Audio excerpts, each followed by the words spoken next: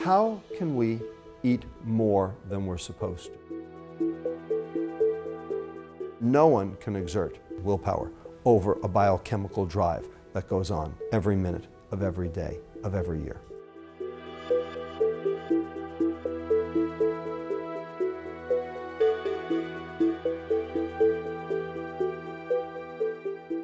Why are we eating more? What happened to make us eat more? We had this exquisite system, very sensitive system called leptin, that allowed us to modulate our total food intake for 50,000 years or more. And then all of a sudden, in 30 years, the thing's broken seemingly beyond repair. How can we eat more than we're supposed to? And the answer lies in understanding the biochemistry of the brain, because clearly those signals are not working. So one signal is the starvation signal, which is clearly not working, and that's leptin.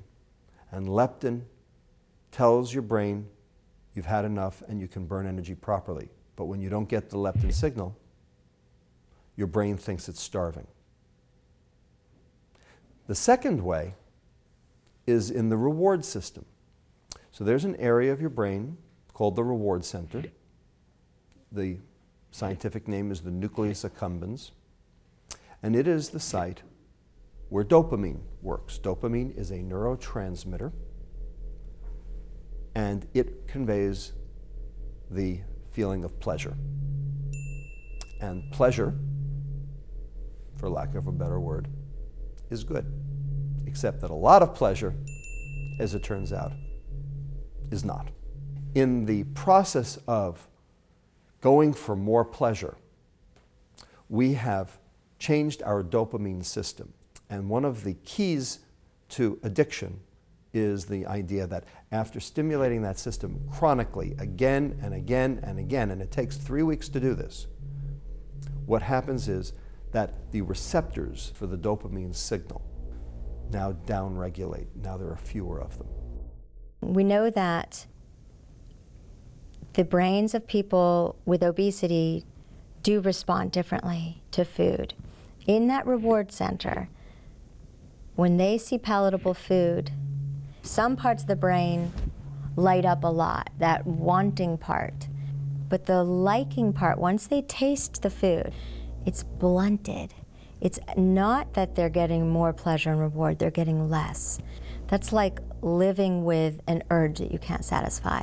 And so people think that this hypo-reward condition, or this inability to experience the same level of reward from the same foods that other people are getting, is causing people to overeat in order to get that dopamine that they're missing. You have to eat more to get the same effect. And that phenomenon is called tolerance.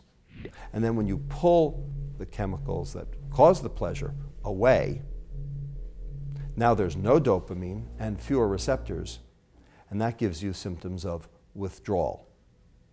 So tolerance and withdrawal are the hallmarks of addiction. We know that this occurs with nicotine. That's why we have tobacco addiction. We know this occurs with alcohol. We know this occurs with cocaine, morphine, cannabis. It occurs with every single drug of abuse. And it occurs with sugar too. And that's relatively new data that has come out in, say, the last 5 years, which shows that sugar specifically downregulates the same factors, the same receptors in that nucleus accumbens, in the reward center, as does all of these other addictive, abusive compounds. Addiction's a strong word, but it might be a really helpful word to push us to recognize the power of certain food on the brain. There is some evidence that becoming obese does change and blunt that reward system. So we do know that overexposure to McDonald's can cause those brain changes. So food can be just like a drug to certain people who have a certain disposition to addiction? Is it that becoming obese has changed their brain chemistry, or is it that they were born with this predisposition and that caused them to become obese? It's very likely that it's a little of each. No one chooses obesity. Obesity chooses them.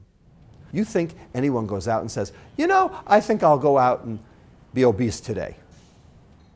There is physiology, there is biochemistry underlying every single behavior. Sleeping behavior, eating behavior, sexual behavior, drinking behavior are all hormonally driven. What we call behavior is not behavior at all. It's the cognitive inhibition on that biochemical drive. And the question is, how long do you think you can exert a cognitive inhibition on a biochemical drive that's going 24/7, 365, getting worse every single day that you don't perform it? No one can exert cognitive inhibition, willpower, over a biochemical drive that goes on every minute of every day of every year. It's just not possible.